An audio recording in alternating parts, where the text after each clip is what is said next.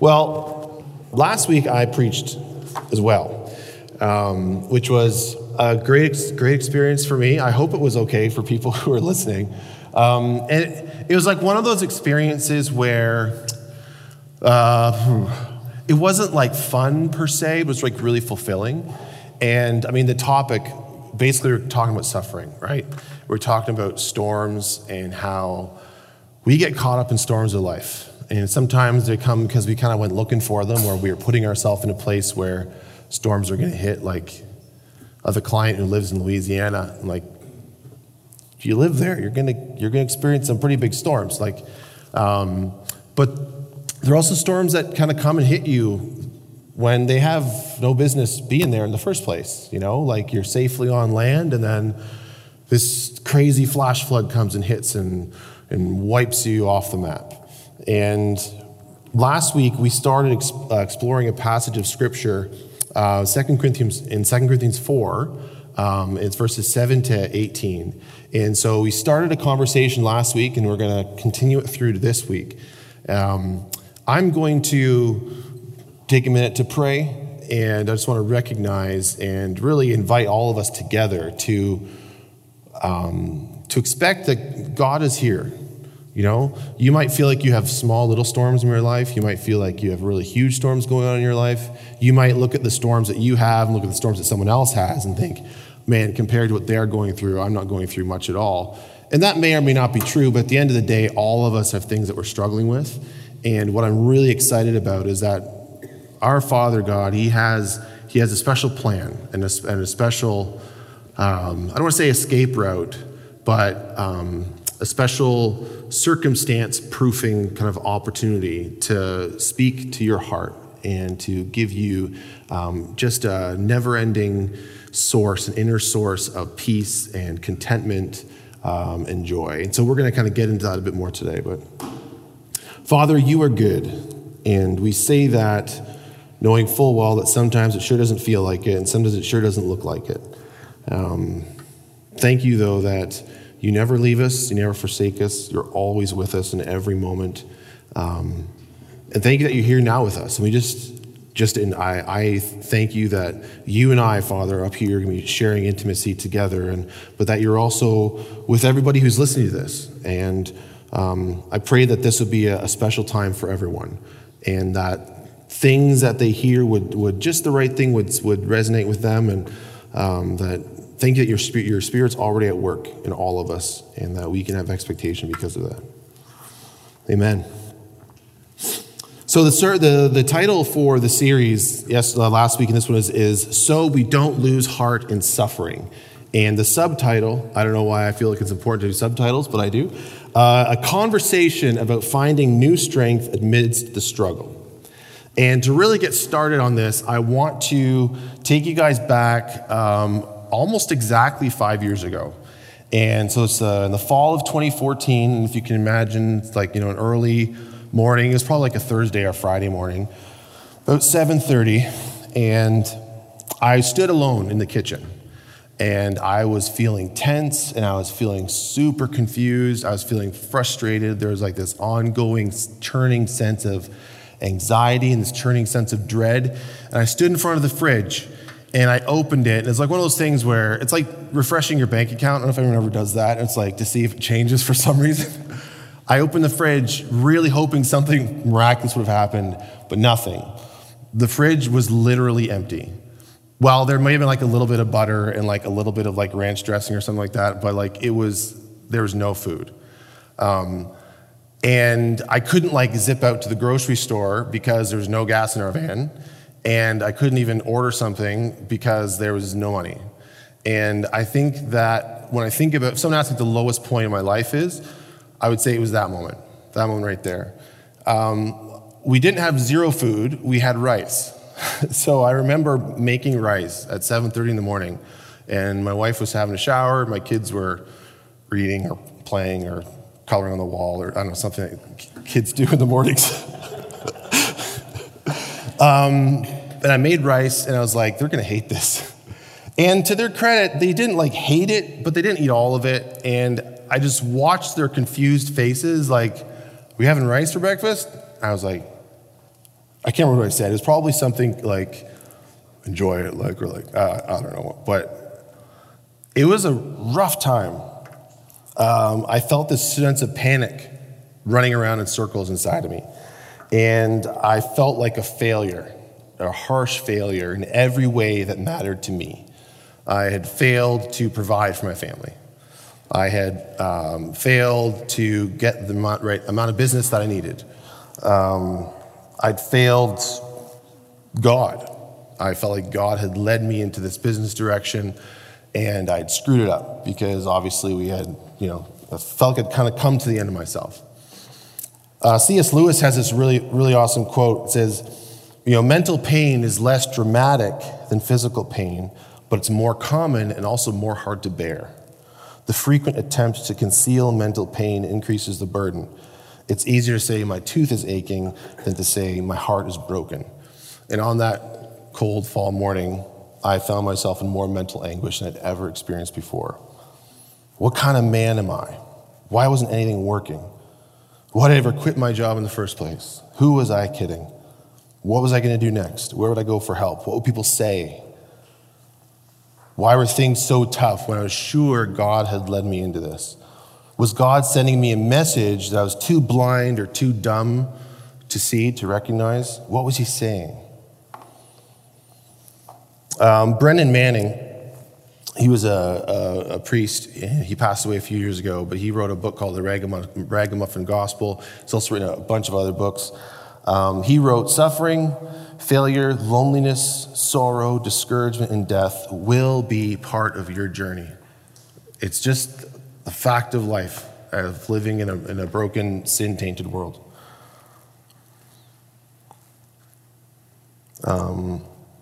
Those things will be part of your journey, but the kingdom of God will conquer all of these horrors. That morning was very cold and very lonely, and if someone had asked me in that moment if I believed what Brennan Manning said, I would have said, yes, I do. But it wouldn't help me very much at the time because I had a totally warped idea of what the word conquer. I didn't know what conquering meant. And to be honest, I'm still kind of growing out of that, of the idea, which is that, my safety and my security, my place of being okay, is reflected in my circumstances. Conquering meant filling my fridge, paying my bills, meant money in the bank, and that accompanying satisfied feeling that you have, or that I have. That day, I didn't recognize at the time, but I could see that Father was beginning to show me things that he'd been at work in my heart for a long time. And it was like a special plan. And he began to show me that regardless of the intensity of my afflictions, regardless of the weight of the pressure that I'm undergoing or the pain of my persecution or how deep the rejection that I'm going through is, there is safety and there is security for me. C.S. Lewis, again, a great quote from his book called The Problem of Pain. The settled happiness and security which we all desire, God withholds from us by the very nature of the world. But joy, pleasure, and merriment he has scattered, broadcast. We're never safe, but we have plenty of fun and some ecstasy, and it's not hard to see why. The security that we crave would teach us to rest our hearts in this world and would create an obstacle to our return to God. A few moments of happy love, a stirring landscape, a gorgeous symphony, a merry meeting with friends, a refreshing street swim, or a rousing street hockey game. I did that one. They have no such tendency. Our Father refreshes us on the journey with some pleasant inns, but will not encourage us to mistake them for home. My idea of conquering life, it looked like obstacle, and I punch it out, and I win. That's what conquering life meant. And so I look at my life there's obstacles everywhere, and I feel like I'm bleeding on the mat. That's not conquering. That's from my perspective, the way that I've kind of grown up. But what C.S. Lewis is saying here, and what Father's been affirming to me, what we're going to see as we unpack Scripture as well, is that this earth isn't where we live. We're on a journey. We're heading home. God has a home. We all desire deep security and deep safety. We all desire a place to belong, a place of our own. And we're going to get it in a way that just defies our imagination. But we're not there yet because this isn't it. This isn't it. The trials and the struggles and the storms and the afflictions of life are unavoidable. And as we're going to remind one another today, our loving Father promises he's not going to waste a single moment of our difficulties and our pain. And as we embrace him in the midst of it all, he's at work in us and he's at work through us. So the focus verses for today are 2 Corinthians 4, and we're going to look specifically at verses 16 to 18. Therefore, we do not lose heart. But though our outer man is decaying, yet our inner man is being renewed day by day. For momentary light affliction is producing for us an eternal weight of glory, far beyond all comparison. While we look not at the things which are seen, but the things which are not seen. For the things which are seen are temporal, but the things which are not seen are eternal.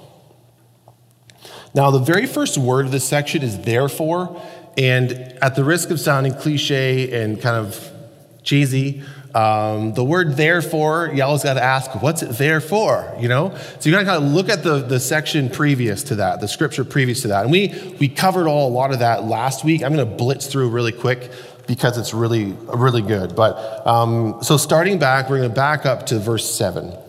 And that's where we say, we have this treasure in earthen vessels, so the surpassing greatness of the power of God, or power will be of God and not from ourselves. There's a few key ideas there. You know, that treasure that we carry inside of us, that's Christ. That's Christ's life. You know, the word earthen vessels, that's us. Like earthen vessels, it's like, you know, at the time Paul was writing this, that was like just pottery. You know, think about Tupperware. We're Tupperware. And what we have inside of us is an incredible, beautiful treasure. And the goal of the treasure inside of us is that the combination of Christ's life through us is something that gives surpassing, amazing, incredible proof of God's great glory. And so one of the ways that I think Father's been kind of like talking me through this is, you know, the treasure of Christ. It's like this incredibly beautiful diamond set around a whole bunch of other smaller diamonds on like a beautiful chain or like a beautiful crown or something. And then you think about, you know, the Archbishop of Canterbury. Is that the right? I think that's right. And he's carrying the pillow, right? And then there's the crown on top of it. It's like, we're that velvet pillow, right? It's like, the point is that we are the space that God's glory is revealed in the world. Moving on to verse 8 and 9. We are afflicted in every way, but we're not crushed. We're perplexed, but we're not despairing. We're persecuted, but we're not forsaken. We're struck down, but we're not destroyed. And what that's saying to us is that, you know, being a believer doesn't mean we suddenly have like this invisible force field around our life where nothing unpleasant or smelly or uncomfortable is ever going to hit us. It's like, no, we live in a sin-soaked world. Like, cancer's around. Divorce happens. Like, relationships break down. People betray you. Financial collapse happens. You know, you find yourself at the end of your rope, and then you realize something else happens. Suddenly it's like, oh, I thought I was at the end of my rope, but I'm actually further down the rope than I thought I could possibly go. We aren't protected from life. Suffering, as much as it sucks to say it, it's part of the human experience. However, despite all of that, we don't have to be crushed. We don't have to despair. We're never abandoned. We're not destroyed. But the key here is that it's not automatic, that God is giving us a way out of the overwhelming pressure. And he's giving us a place of security and comfort in the midst of our persecution. But it's not automatic. There's something that we need to do. And that's like it sounds like a bad thing to say in like a grace community, like there's something we need to do. But the reality is found in the next verse, in verse 10. We are always carrying about in our body the dying of Jesus, so that the life of Jesus may also be manifested in our body. So what is the dying of Jesus? That's a key phrase. What does that mean? Does that mean that we ought to go somehow find our way to get ourselves crucified and die like Jesus did? It's like, well, obviously not. That's very silly. But think about what Jesus was like on the cross. Was he vulnerable? Was he weak? Was he rejected? Was he alone? Was he in pain? Yeah, he was. And all of us in our lives are going to find ourselves in a place where our experience, Christ can identify with that because he went there. And we can identify with him because we're there. And so when it talks about the dying of Jesus, it means like what I'm experiencing is something that Christ has experienced as well. A loss of power, significance, physical weakness, rejection, obscurity. We find ourselves in a place where we have a choice to either be willing to lose everything we've built and trust God to bring it back and to make it significant, or we can keep fighting and tighten our grip. And that's what we have to do. Rather than tighten our grip on control, rather than continue to try to fight against things that we have no control over, rather than thrashing, we need to say, Father, if this is what you have for me, your will be done. And like we pray like Jesus prayed. Remember, like he prayed in Gethsemane? Like, Father, if it's possible, let this cup pass from me, but not my will, but your will be done. And I think that's a prayer that all of us need to remember to pray when we're in the midst, at the bottom of the barrel. Like, God, if there's any way that this can jump over me, or if there's any way I can get out of this, please let me get out of this. But not my will, but your will be done. And that's the key here, is that in the midst of the suffering, in the midst of the garbage that you're going through, it's, again, submission is a heavy word. It's not a fun word to think about, but it's saying, Father, if this is what you have, I'll follow you into it. I'll follow you into it. Are you willing to consent to that? Are you willing to give back to God your personal rights, trusting him to use the circumstances however he will? The next half of the verse talks about the life of Jesus being manifested in us. As we consent to the direction Father has for us, that's when the life of Jesus becomes manifest in us. So what's the life of Jesus look like? Does that mean that we're going to start doing huge miracles and we're going to, have crowds of people following us and we're going to be influential and charismatic and all those things? Well, I'd say probably 99% chance no. Not that there's not. Jim is. He's all those things already. But it's what it shows us is like, regardless of what's going on, Father's revealing himself to us as our peace in the midst of a massive storm. He's revealing himself to us as comfort in the midst of rejection. He's revealing himself to us as a source of strength that really doesn't make sense given the circumstances and given your personal history. That's the life of Jesus. Father's work is always loving and it's usually quiet. He often transforms us through our suffering without flash or demonstration. Now, verse 11, the next verse says, we who live are constantly being delivered over to death for Jesus' sake, so that the life of Jesus may also be manifested in our mortal flesh. Now, verse 11 is tough because if verse 10 talks about choosing to consent and choosing to give your rights, verse 11 talks about we are being delivered into death. And if you are being delivered, that means something else or someone else or circumstances are forcibly moving you from one spot to another, and you've got no choice over the matter. And that happens too. Like, that's another kind of suffering that also takes place where we are completely out of control. It doesn't matter how hard we work. No one recognizes us. It doesn't matter how much I try. Failure continues to hit. Things outside of our control, bigger than me, are at work. You are where God wants you to be, and he is at work. Regardless of how you feel, if you're following Jesus, you're walking in triumph. Christ is being manifested, displayed, and proved beyond doubt, showing plainly through us. And that is evidenced in verses 12 and 13. Death works in us, but life in you. Having the same spirit of faith according to what is written, I believed, therefore I spoke. We also believe, and therefore we also speak. The key phrases in there, death is at work, but life is also at work in you. What that's reminding us is that while all the difficulties going on, there are people that are following you. There are people who are watching you. There are people who are observing you. And some of them might be the people that are actually causing your pain and the source of your suffering. And what this is promising us is that as we consent, as we give God our rights, and as we say, let this cup pass from me, but not my will, but your will be done. As we say that, Father promises that he's at work in us, and he also promises that he is at work in other people. So that's what it means, like death is at work in me, but life is at work in you. There's stuff going on in other people's lives that you don't know about, and God is using you and what you're going through, and he's redeeming that in the lives of other people as well. This is bedrock. We cannot lose sight of this.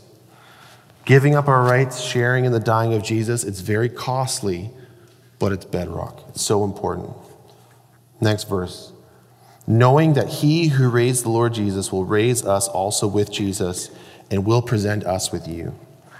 We are placing our confidence and our trust in our Father. He raised Jesus, and we're banking on him raising us. It feels like a gamble. I have on a whiteboard in my office, it says, this whole thing is a big gamble on Jesus. And I'm sure that once I get on the other side, once I'm in heaven, once I can look at the world and my life and my history without flesh and without sin, without my old programming, I'll see it was never a gamble. It was never a gamble. But right now it feels like it. And it's okay for me. I'm just remembering, was it this year or last year? I remember going and having lunch with my in-laws. And my in-laws are wonderful and I love them to death. I'm always insecure, just a little bit around them. And I remember going to sit down in one of their plastic chairs and it shattered underneath me. And I carry some insecurities around my body, and I get a look, and so I will try to avoid situations where, my size is, on display, but there was literally nothing I could do about that. And that happened, and then I was like, you can be very careful. Sure, I was extremely careful about every chair I sat on for the rest of the day, right? It's kind of like that. Like you get burned, and then you carry that burn into every other experience, right? And so I look back on my life and I see difficult things I've gone through, and I look where I'm at, and I'm like, there's difficult things, and it's it feels like a gamble. It might not hold me, I don't know, but it's not. And I'm saying that to myself. I know we hear preachers say, I'm preaching to myself today too, guys, but I actually am. So it's a big gamble on Christ, but it's actually not a gamble on Christ, and that will be proven to us. Our costly service is one of trust, and that's where the gamble comes in.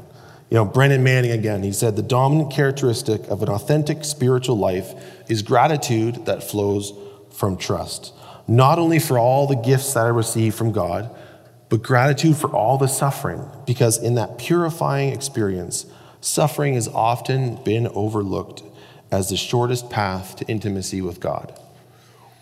Now, if I had a chance to go back to myself 5 years ago, if there is something I could do to somehow fill that fridge in a miraculous way, if there's somehow something I could do to fix it, would I do that?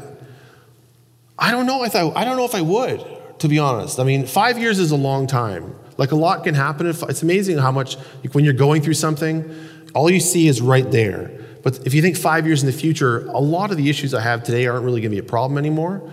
And as all-consuming as my struggles were at the time, I look back and I was like, man, I don't know if I'd change it, because there are things that God did in me that I know for sure the only way I would have heard it was through that. And that's one of the other things that I don't think I have this quote written out perfectly in here, but it's another thing that the C.S. Lewis talks about is how, as we're going through, positive experiences in life, God can whisper to us through that. He can speak to us through that. But when we're going through pain, God can just shout, because pain refuses to be ignored. Pain refuses to be ignored. And I'm not saying that God's hurting you. I'm not saying that at all, but it's we are living in a world filled with pain, a world filled with suffering, and a world filled with sin. And we're the collateral damage. Our suffering is that collateral damage. And the way that I've been looking at it, and I think Father's been kind of speaking this to me as well, is that in my suffering, it's like there's a window of opportunity into my heart that God wants to take advantage of. He doesn't want to waste that at all. Verse 15, for all things are for your sake, so that the grace which is spreading to more and more people may cause the giving of thanks to abound to the glory of God. I think that's kind of what I'm starting to experience. I mean, I think I'm thankful for what happened 5 years ago. I think. I'm pretty sure I'm thankful for it. All things for your sake. That's like the first kind of phrase there in that verse.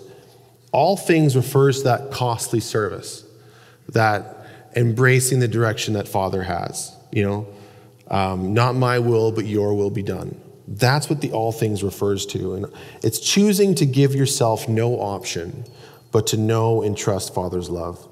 And what an incredible and powerful act of bravery and loyalty that is. And that's one of the things I think that I forget, and I'm pretty sure a lot of other people are like me in this, is that when we think about, saying yes, Father, I'll follow you, it's kind of like, fine. If that's where we're going, fine. I'm not happy about it, but fine. That's how I feel. But God looks at that and he says, there's amazing honor in that. If you follow him when it looks like you shouldn't, when everything in you is screaming, hold tighter, grip for control, man, there's a really special honor in that. And that's not forgotten. God sees that, and there's a reward for that, an incredible reward. As you give up your right to earn your own dignity, and as you join Christ in his position of vulnerability in the cross, you'll discover a couple incredible things. First thing that you're going to see is that you'll watch as your sorrow and your deep hurt and the heartache you're going through will be transformed into a gift of love for others. And there's no timeline on that. That might happen today, but it might be 5 years, it might be 10 years from now. Secondly, it'll cause the giving of thanks. Your costly service will result in inner joy and a peace and strengthening in the midst of your trial. And when you look back on this time, you will not be able to help but give thanks to God that the whole thing came about. Ray Stedman says, this is the kind of thanksgiving that glorifies God. Out of the midst of the pain, pressure, the heartache, and perplexity, there comes joy, strength, faith, and a love that makes clear that the power is not coming from us, but from God. And that is what impresses the world, the people around you. May God help us to live like that. So we come to our focus for today, verse 16. So we do not lose heart. Why not? Well, we have a reason to hope. And that reason is bigger and it's more broad than our own experience of God. And as you and I look to the future, we can remember that we have a reason for hope. And Paul goes into three significant reasons why. The first one is the second part of verse 16. Though our outer man is decaying, yet our inner man is being renewed day by day. Reason number one, despite the physical toll our world takes, our inner selves are refreshed. There's a friend and as a mentor of mine, a guy named Frank Friedman. He's a pastor in Baton Rouge. And he always likes to say, he says, we were created for Eden. We were created for paradise. And I'm not sure if you looked around, but this isn't paradise. This world isn't it. We weren't designed to live here. I'm only 34, and sometimes I feel like I'm getting old. Cuts and scratches don't heal as much as they used to. My eyesight has always been crap, but I went to the doctor to check I have a hole in my retina. What's up with that? I didn't know it was there, but I have a hole in my retina. That's ridiculous. That wasn't there a year ago. I used to be able to drink coffee with impunity, and it wouldn't affect me. But now if I drink coffee after 5, I'm not going to sleep till late. Now, granted, I know I've got a longer road of aging ahead of me, but I'm seeing in myself, I can throw a lot of people under the bus right now. I have friends who are almost 40, and that's like blowing my mind. I have friends who are more than 40. Like, I'm used to thinking of 40 as like way out there, but like it's not far away. Yeah. These bodies that we have, Bill Gillum calls them earth suits in his book called Lifetime Guarantee. You know, the real me, the real Josh, as my, it's my spirit. And that real me it's the only part that is not touched and not influenced by sin. Like, our spirit, the real us, that's the only part of this world that's not tainted by sin. And regardless of how much or how little your earth suit is breaking down as time goes on, regardless of that, we have an inner source of life, an inner wellspring of contentment and peace and joy that is refreshed day after day after day. And that's one of the big reasons why we can have hope.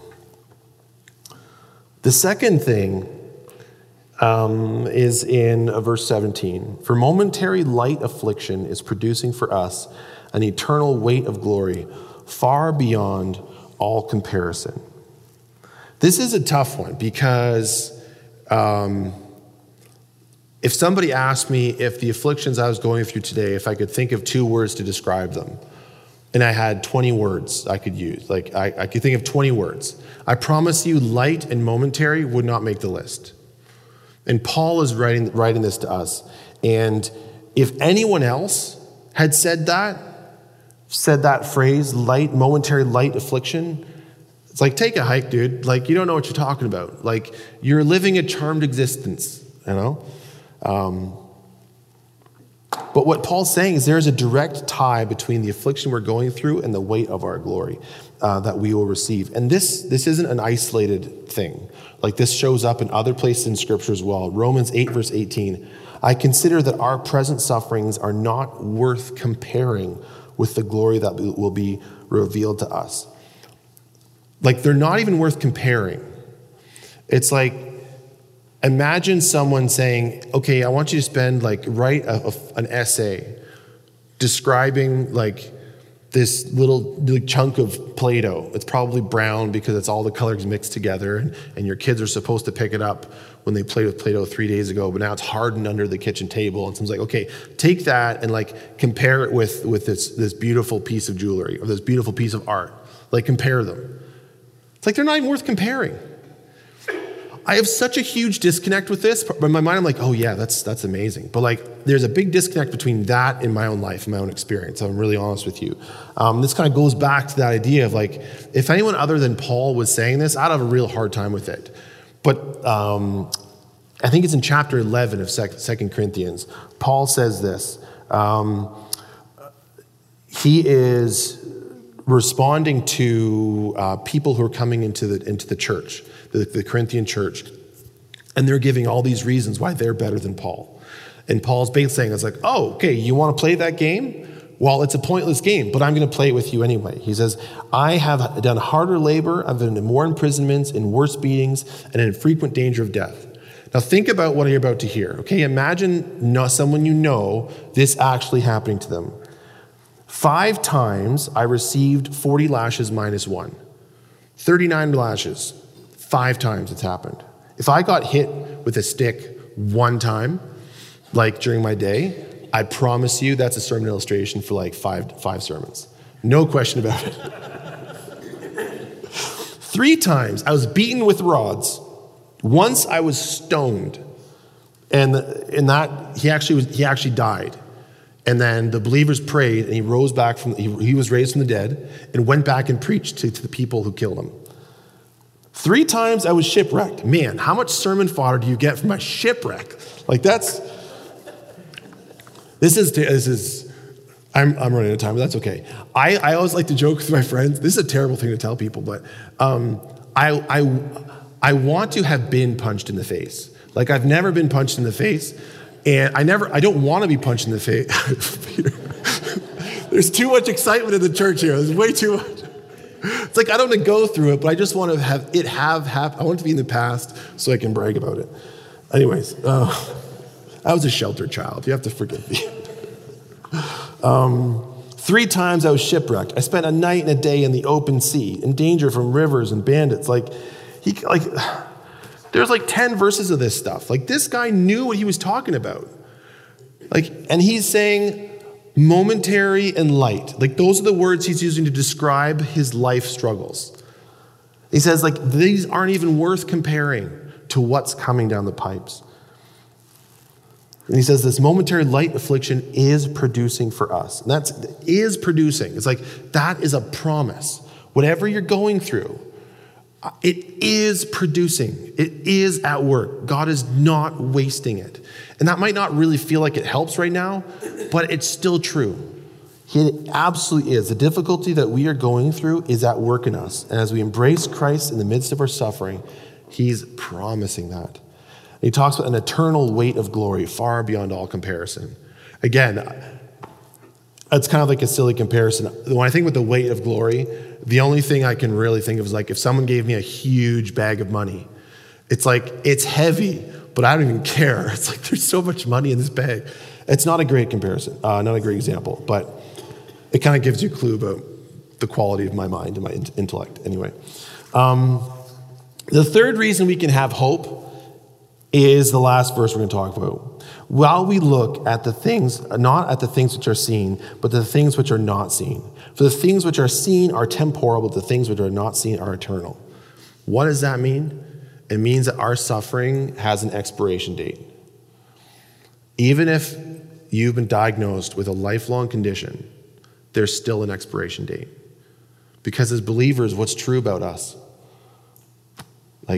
This is not the end. This earth is not our home. We're going someplace that's just defies imagination, And let's say that you're hearing everything I'm talking about and you're I am not going to submit. I'm going to claw for my rights. I'm going to hold on to that as tight as I can. And I'm not going to give up. I'm not going to give up. Even if that's what you decide and the rest of your life is filled with frustration and anxiety, the moment we go into heaven, God makes everything right.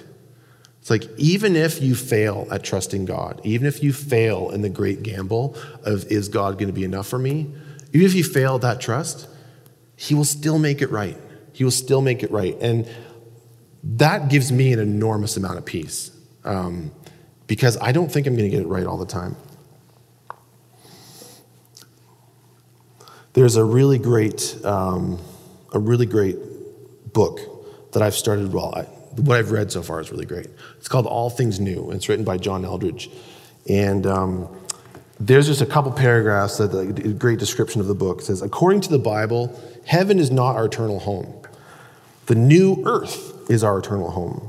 As Jesus says in the Gospel of Matthew, the next chapter of our story begins with the renewal of all things, by which he means this earth that we love in all of its beauty, ourselves, the things that make for a rich life, music, art, food, laughter, everything that we hold dear. Everything shall be renewed. It will be made new. More than anything else, how you envision your future shapes your current experience. If you knew that God was going to restore your life and everything that you love, if you believed that a great and glorious goodness was coming to you, not in some vague heaven, but right here on this earth, you would have a hope that would see you through anything, an anchor for your soul, an unbreakable spiritual lifeline, reaching past all appearances right to the very presence of God. See, for me growing up, talking about heaven, I think back to being a small child, and I was part of a church, probably 100 to 200 people, and a very close-knit community. And there would be worship services that would go for an hour. And my kids last 17 minutes tops before they're swimming under the chairs and I'm getting embarrassed. That's how things are. I'm trying to imagine a little Josh, a little me. And oh boy, I remember the pastor saying, oh, this is so good. It's so amazing. Heaven is just going to be one long worship service. And as a child, I'm oh, I don't think I can handle that. I'm supposed to want that, but I don't want that. But if I think about my life, and I think about the things that I've enjoyed about my life, and I think about my regrets, and I think about the things, I I used to wish that I could, travel the world. There's so many things that I wish I could do that, frankly speaking, are probably not going to happen. And I feel like I lost an opportunity. And it's like this weird regret that's not really a full regret, but it's like, it just kind of still, it's there. And I think like, if what John Eldredge is suggesting, I'm not saying this is 100% true because I haven't read the whole book yet, but like this idea that everything is going to be made new, everything is going to be redeemed. Like imagine your friendships with your closest friends and then take sin out of the picture, take flesh out of the picture. Like temptation, there's no more temptation, no such thing as that. There's no death, there's no crying. Like imagine what that world is like.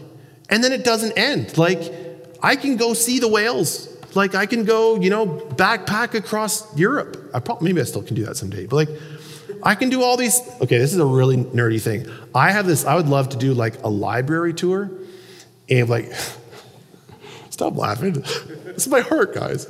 Like I would love to travel the world and to go to like really big old libraries. And it's like see old books and like, boy, someone who's dead like wrote that. I mean, I can do that now, but it's like, man, there's so much that I wish I could do that I'll probably never be able to get to do.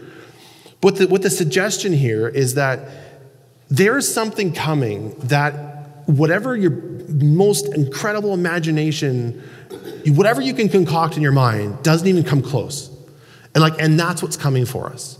So even if your life, like your experiences do not improve, God's saying, I'm going to be enough for you. I promise.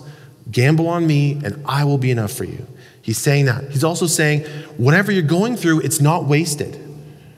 Every single pain, every single tear, every like ounce of misery, nothing is wasted. And you might not see it now, but I promise you, someday you will, and it will result in incredible thanksgiving that just pours into joy. On one hand, as I'm hearing myself say these words, is like, does this help? Like that Friday, or that morning 5 years ago, it felt like there was this huge black cloud, this mist, and there's dark shapes moving around. I couldn't really see what was in there. I couldn't see the mist, but I just knew I didn't want to go there. And God walked me straight into it. It was like my fear. It was like this dark cloud of fear, and I didn't know what was behind it, and God walked me into it. And it was terrible. But I also wouldn't change it. And one thing that I've been just telling myself is that, I'm glad I went through that because I never have to go through that again. And right now, it's like there's a new black wall of mist in front of me. And I'm not in it, but it's like right there. And I'm kind of like, oh, Lord, are you asking me to walk in there? Because if you are, I don't know. I don't know. And thinking about all this stuff, like, it's great to say it when it's, about other people's struggles. But I'm like, well, I think God's about to lead me into a valley. That's what it feels like. And I'm definitely praying, Father, like, if you can let this cut path for me, that would be so good. But I have to say, He's inviting me to trust me in the face of what's ahead. He's saying, will you continue to follow me forward with steps of faith? Will you allow yourself to be shaped and matured in the midst of the fire? Today, I'm praying for each of you guys, and I'm praying for me, that as Father is extending that invitation to me, and as He's extending that invitation to you, that we're going to exercise trust. And I'm praying that we'll all gamble on Him being true to His word. Father, you're good. And it's easy to say that when there's no cost. But there's always cost. Or it feels like it anyway.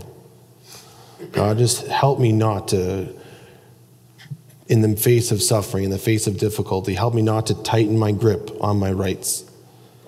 I just give them to you. And whatever you have, I'll follow you there. And I really don't there's a direction I really don't want you to go. But if that's where you're going, fine. I'm gambling on you. We all are. Amen.